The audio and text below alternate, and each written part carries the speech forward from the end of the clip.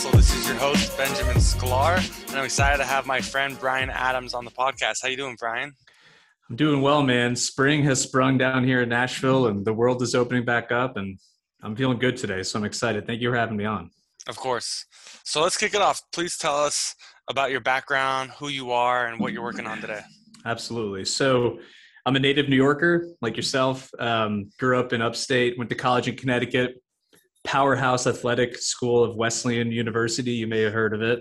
And then met my wife up in school, went to law school. So like you, attorney, and moved to Nashville about 15 years ago. So my wife is from this part of the world and her family has a single family office. And so when I joined the family, I got exposure to some of the investments we were making through various sponsors and funds and GPs, and really became enamored with the business. And then connected with my business partner, who is now been with me for 11 years, also a New Yorker who married a Nashville girl.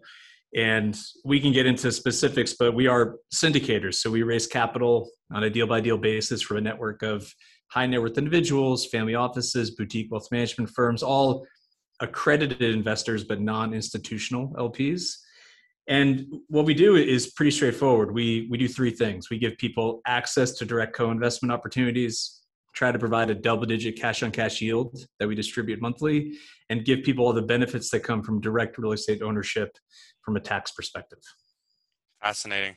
So what would you recommend someone who wants to get into syndication? How should they start? What should they know? Yeah, so it's a great business. We actually started initially raising small blind pool commingled funds. So we raised 3 small funds, and then it was interesting. We started affording our fund investors direct co-investment on a deal-by-deal kind of sidecar setups. And that was so popular, and they started bringing in their friends and family. We realized we're in the wrong business. We should just be syndicators and not fund managers. So 5-6 years ago, we pivoted towards purely doing direct deal by deal. And, you know, we talked about this at length over the phone a couple of times, kind of getting into the business. I would really start from a sales and marketing perspective because it's such a capital intensive business. Raising the capital can be a real challenge for people who are first time entrepreneurs or sponsors. So it's really important, and you've done a great job of this, having that really good network in place, understanding exactly what your logical investor base wants, and understanding what their problems are, and then providing a product or a solution set in the form of real estate that solves those problems. I think that's probably the best way to start. It certainly wasn't the way I did it, but looking back on it, I would reverse engineer it. Interesting. So if you could have gone back, would you have started in sales and marketing? Yeah, I mean, I think instead of going to law school, no offense, but we talked about this too, but you know, as much fun as it was, I think, you know, given what I'm good at, what I enjoy, my skill set, my natural tendencies, I should have been doing some kind of biz dev sales marketing role within a financial services group. And for any, this is advice I give to any young person looking to get into the business world. If you can figure out a role or a place where you're taking these kind of large, complex ideas, distilling them down into really tight, cogent bullet points, and then having other people give their resources, their time, or their money in return for that product offering that you're able to explain to them, that's a skill set that you can apply to almost anywhere. I like that. So tell me about what markets you're interested in today. It seems like everybody's leaving New York and going to Miami, at least on the West Coast. So how are you approaching that? Are you even involved in that? Yeah. So to give people some perspective who are listening, we're based in Nashville, but we're in 14 markets total. And we run about 2.5 million square feet, call it roughly $400 million portfolio. And we're in secondary markets. And for us, a secondary market is an MSA or a city that has about 500,000 to 1 million population, but is outside of the traditional gateway markets. So places that we're pretty active in today would be Kansas City, Cincinnati, Richmond. We just closed the deal in Chattanooga today. We just went under contract on something in West Palm Beach. We're looking at a deal in El Paso. So those are the type of markets, right? Growing places in good tax and business friendly locations that are outside of the traditional gateway markets. And got it. And what asset classes are you focused on right now? So we're commercial, and for us, that means anything from office to industrial to flex to medical. We don't do any single family or multifamily, but because we are, syndicators and we have flexibility, it really depends on where we see the opportunity, but we stick within that commercial space. Mm-hmm. So let's say someone's listening to this and they have an extra 100 grand that they are looking to invest. They're considering putting into Bitcoin. They know they could put it into Robinhood or Fundrise even, but they're interested in speaking with you. What would you tell them about why putting their money into your syndication would be a good investment? Sure. So we're not for everybody. We are boutique, right? We have a very niche approach, and really to the three things that I mentioned. We're not big IRR hitters. We're not trying to get a big multiple. We are long-term buy and hold. So for us, it's the problem we solve is a lot of high net worth individuals and families, even if they had pretty decent AUM, we're having trouble getting good kind of opportunities to directly co-invest into stable commercial properties that were producing a decent coupon. And oftentimes they had to get access to it through a fund of funds vehicle or through a synthetic proxy like a REIT. And so that problem we solved is giving people that yield and that dividend that they couldn't get in the fixed income markets any longer. So I would say, if that's a problem that you're trying to solve for, we may be a good fit. There are certainly some drawbacks to who we are and what we do, and we can kind of go through the pros and the cons, but compare with a Fundrise or another group or maybe another alternative. These are real assets, and markets that you're familiar with probably that are doing well. And as opposed to an allocator or a crowdfunding website, you're going to be speaking directly with me, right? We're the operator. We're the one sourcing the deal. We're the one running the deal. We're raising all the capital ourselves internally. And you're going to have that kind of relationship and connectivity with me individually. And we provide resources and value beyond just the opportunity itself, which we can get into, but that's the value proposition. Mm-hmm. If I gave you $100 million right now, what would you do with it? Yeah. So I would buy up as much industrial, flex, medical that I could in Texas, Tennessee, and Florida. Interesting. All right, break that down for me. So demographics are destiny, right? Especially in commercial real estate. And when you look back at what's been occurring, even pre-pandemic, the millennial generation is the largest working generational cohort in American history. It's roughly 75 million people. And there was, for a long time, this belief, especially held by Wall Street, that this was a generation that would never get married, have children. They would forever live in Brooklyn, wear skinny jeans, eat avocado toast, live in that 3-story walk-up that you probably live in. The reality is, with the Great Recession, their family formation phase got pushed back 3 to 5 years on average. And so it was delayed, but it was occurring. So as this generational cohort starts entering into a family formation phase, they're making decisions about where they want to live, work, and play based on quality of life, cost of living, access to single family homes, and access to education for their children. And when you do all that together, secondary markets in the Southeast and the Midwest make all the sense in the world.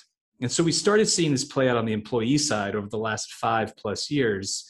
And really with COVID, I personally think it's allowed for political cover for a lot of these employers and corporate users to make moves that they've been wanting to make for a long time, to go to more business and tax-friendly environments. And now they have the justification of, well, we're going to where our employees are already based and they're already moving to. They don't want to come back to California or New York. So when you take a look at this demographic shift occurring, that's where you want to be, right? And that's going to affect the entire continuum of commercial real estate. And on a higher level, if you're trying to look for yield, appreciation, and all the tax advantages that come with commercial real estate investing, if you look at the market kind of trading at an all-time high, fixed income giving you nothing, and a lot of these alternatives seemingly in a bubble, I think commercial real estate's a really safe place to park capital long-term right now. You broke that down very well. What would you say about a multifamily property in New York City? If it came to your desk right now and it had good numbers, what would you think about it? Listen, for commercial real estate, it's all about your risk profile and your time horizon. If your time horizon is 25, 50, or 100 years, you should buy that property all day. New York City real estate is appreciated at a great clip historically for the last 100, 150 years. And I don't see that changing anytime as a long enough time horizon. That being said, today, if you're a taxable investor and you don't plan on living forever and you need liquidity, buying something at a 4 cap, it's really challenging. You need to remember markets like New York and San Francisco and other of these kind of tier 1 gateway markets, they're really attractive to international investors. And when you're comparing your liquidity needs and your yield needs with that of a German pension plan that's getting a negative return on their bond portfolio, their cost of capital is much cheaper than yours. And I think that's just a really hard market to compete in as an individual or a family. Very interesting. What's a blind spot that you have? What's something that you are currently making a mistake on right now? Yeah, I make a lot of mistakes every day. I would say a blind spot is, even though COVID has afforded me the opportunity to meet so many different people like yourselves over social media and other kind of podcasting and webinars, etc., I used to travel a lot. And now I'm not traveling nearly as much. And I think that's changing. I've got both my vaccine shots. I've been on the road a little bit, but not nearly as much. I need to spend more time boots on the ground at the assets I own, as well as scouting new properties. And I can't just do it virtually. I need to be there.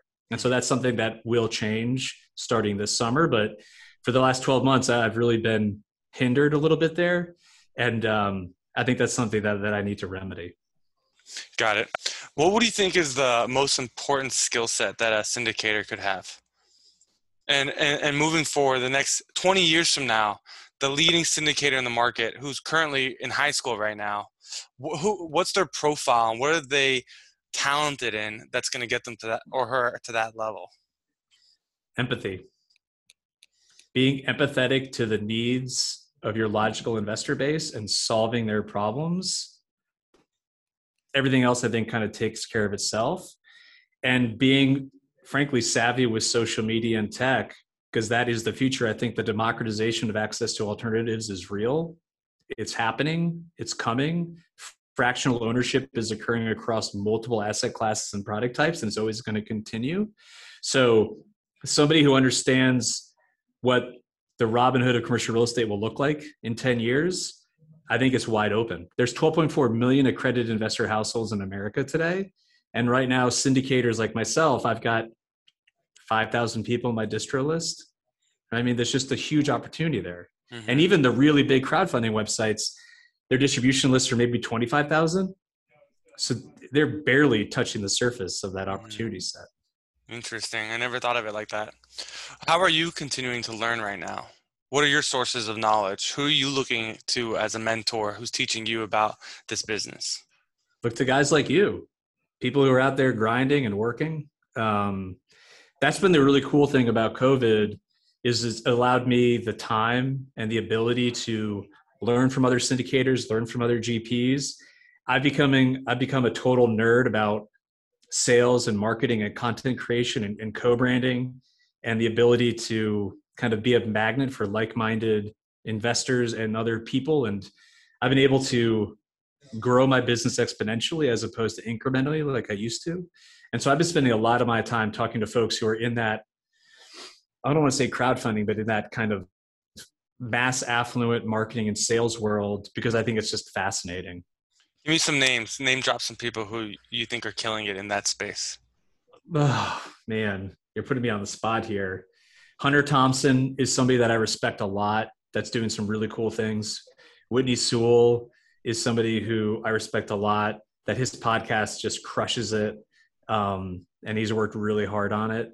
And then Adam Gower, Dr. Gower, who does a lot of pieces about utilizing social media to enhance your sales funnel. Mm-hmm. Those are people that I look up to and that I'm trying to learn as much as I can from. Mm-hmm. Interesting. I heard Sam Zell on a podcast or a YouTube video talking about how in the next 10 years he expects far amounts of real estate in the U.S. market becoming equitized, and how it's a huge opportunity. And you just mentioned it a little bit. So do you think that's the opportunity in the market in the future, where essentially equitizing real estate by setting up your own REITs and trying to bring product onto the secondary market like that? Yeah, I mean, I think if you look at, historically Wall Street and these private equity groups, I'll put it this way: if you take a look back historically over the last 10 years, 85% of all of the institutional LP money that has been raised for commercial real estate has gone to 5 fund managers. Wow.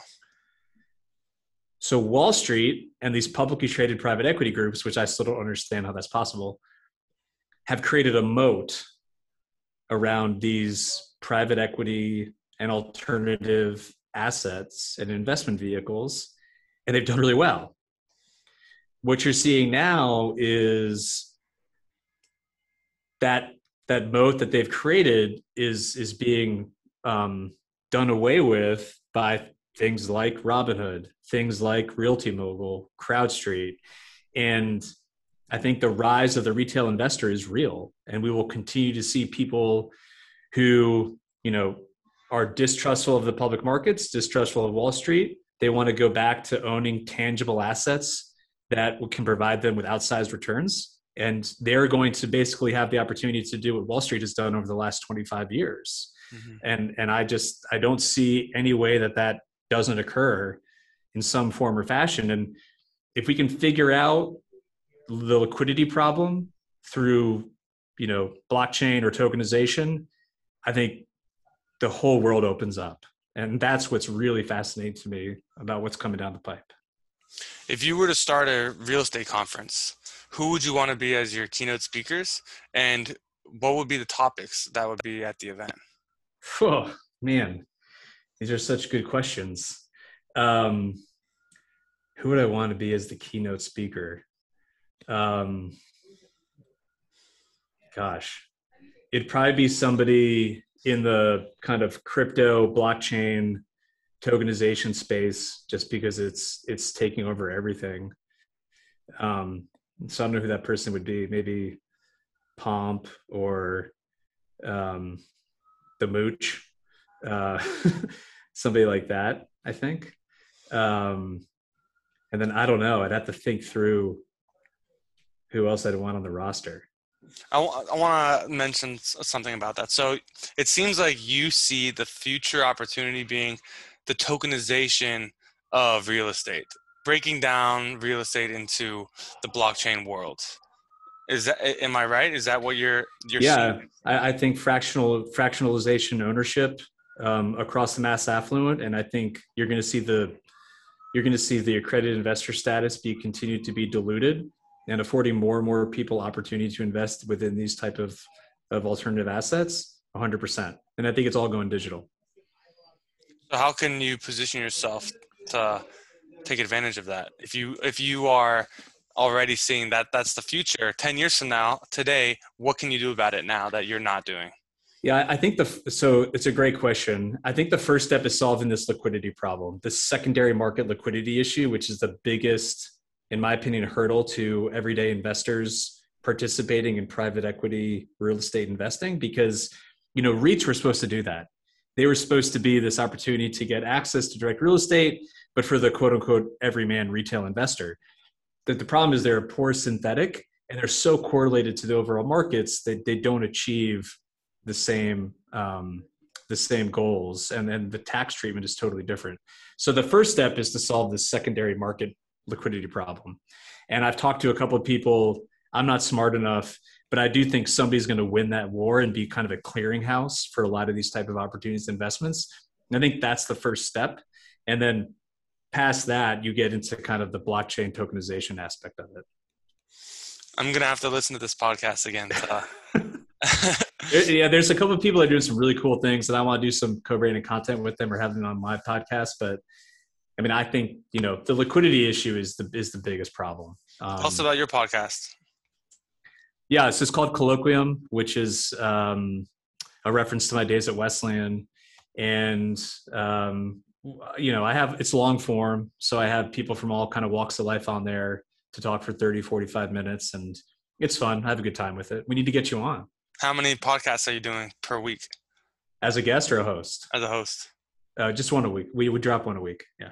That's great. I need to get more consistent. What's motivating you to create more content? Now that I've got more time on my hands, because I don't travel as much, I've realized that by creating all this content, it's a little obnoxious, right? Because it seems like I'm everywhere with LinkedIn and webinars and podcasts and blog pieces and the YouTube channel. But what I've realized is, from an investor standpoint, if I keep doing that, telling people my story, telling people what we do, telling people the problems we solve, they can very easily choose whether or not they want to participate. So instead of me having to hard pitch somebody, take them to that steak dinner where it's like 2 hours of painful conversation, in 10 or 15 minutes, you can really figure out what I believe in, my style, my approach, my background, my story, the deals, etc. And you can opt in. And it's just a much easier way to attract other like-minded people that ultimately, hopefully will be investors. And I've drank the Kool-Aid. Like, I'm all in on it. And it doesn't take that much work or effort. And that's kind of the first thing. The second thing is, I'm an inveterate networker. I love, you've been on the other end of it. Like, I'll just introduce people and make referrals, kind of almost to an obnoxious amount. But doing podcasting and webinars and co-branded content, it's a great excuse to just get in touch with people that otherwise might ignore me. Like, hey, you want to come on my show and talk about your book? Or, hey, I saw you're doing this deal. This looks really cool. I want to learn about it. Can I put you out to my 15,000 connections on LinkedIn and my distribution list and maybe cross-pollinate our networks? It's just a cool way to talk to people without it being like a hard sales call. Mm-hmm. I think you're doing a great job. You really are. When I think about the people that I've followed over the last few years, starting with Tony Robbins, Gary Vee, Lewis House, Grant Cardone, Brandon Bouchard, and the list goes on. I love these people because I feel like I know them. I've never even met them, but I know who they are from their storytelling. And I feel like if you and I and others out there who have their own podcasts and are creating content are continuing to create storytelling content, your potential customers are going to relate with you before they even shake your hand and look you eye to eye. Yeah. And so it's invaluable. Yeah. It's just a better way to do business. And I didn't always think so. It took COVID to make me realize it, but I'm all in. Yeah. So. You're doing a great job. So before I let you go, let's do a quick fire round. Let's do it. What's your favorite book? My favorite book of all time.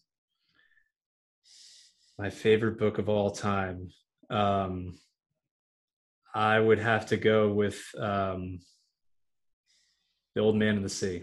I read that in one sitting. And PBS has just launched that new Hemingway documentary. It's super cool. I'll check it out. Yeah. Have to. What's your biggest lesson from your experience in real estate? You have to realize that when you're a syndicator or a fund manager or whatever it is that you're doing, if you're on the principal side, there are two distinct risks. There are the deals themselves and the investments, but then there are the fact that you're running and operating a small business that has its own set of risks, its own issues, that if you don't pay attention to them and you don't give them the proper time and energy and resources, that's a mistake I made early in my career. Nobody cares how great the deals are. Your business will fall apart. And I don't think that's something that sponsors take seriously enough. And I don't think it's something that investors ask enough questions about. And you're referring to the asset management of the business? I'm talking about sales, marketing, reporting, tax, audit, HR, all the things that underpin your ability to go out and make acquisitions. That's what I'm talking about. Mm-hmm. They don't necessarily have anything directly to do with the investments themselves, but if you don't put enough time and effort into them, you'll fail. And I think oftentimes in this business as sponsors, people just want to go out and be deal guys. Mm-hmm. And that's fine, but that's not a scalable and repeatable business. And the way that you have lower minimums is your ability to fundraise efficiently. that's what allows people to invest $50,000, $100,000 into a $20 million deal. And so it has to all be working together. And oftentimes people just focus on one aspect of the business, not the other. I like that. So here's my signature question. If there's one thing you could do to improve this world, what would you do and why? There's one thing that I could do to improve this world. What would it be and why? So I would have to go with education. At a bare minimum, universal pre-K, universal childcare. I think if we supported early childhood education more, that we would be able to get out in front of a lot of the other systemic issues that occur later on in life. Mm-hmm. Well said. Brian, I'm extremely impressed with you, your business. I think you're extremely well spoken, and I'm excited to see where you take this. So thank you for coming on the show, for your time, and good luck with everything. Thanks, man. Awesome to be on the show. I really appreciate it. Keep it up. Of course. You too.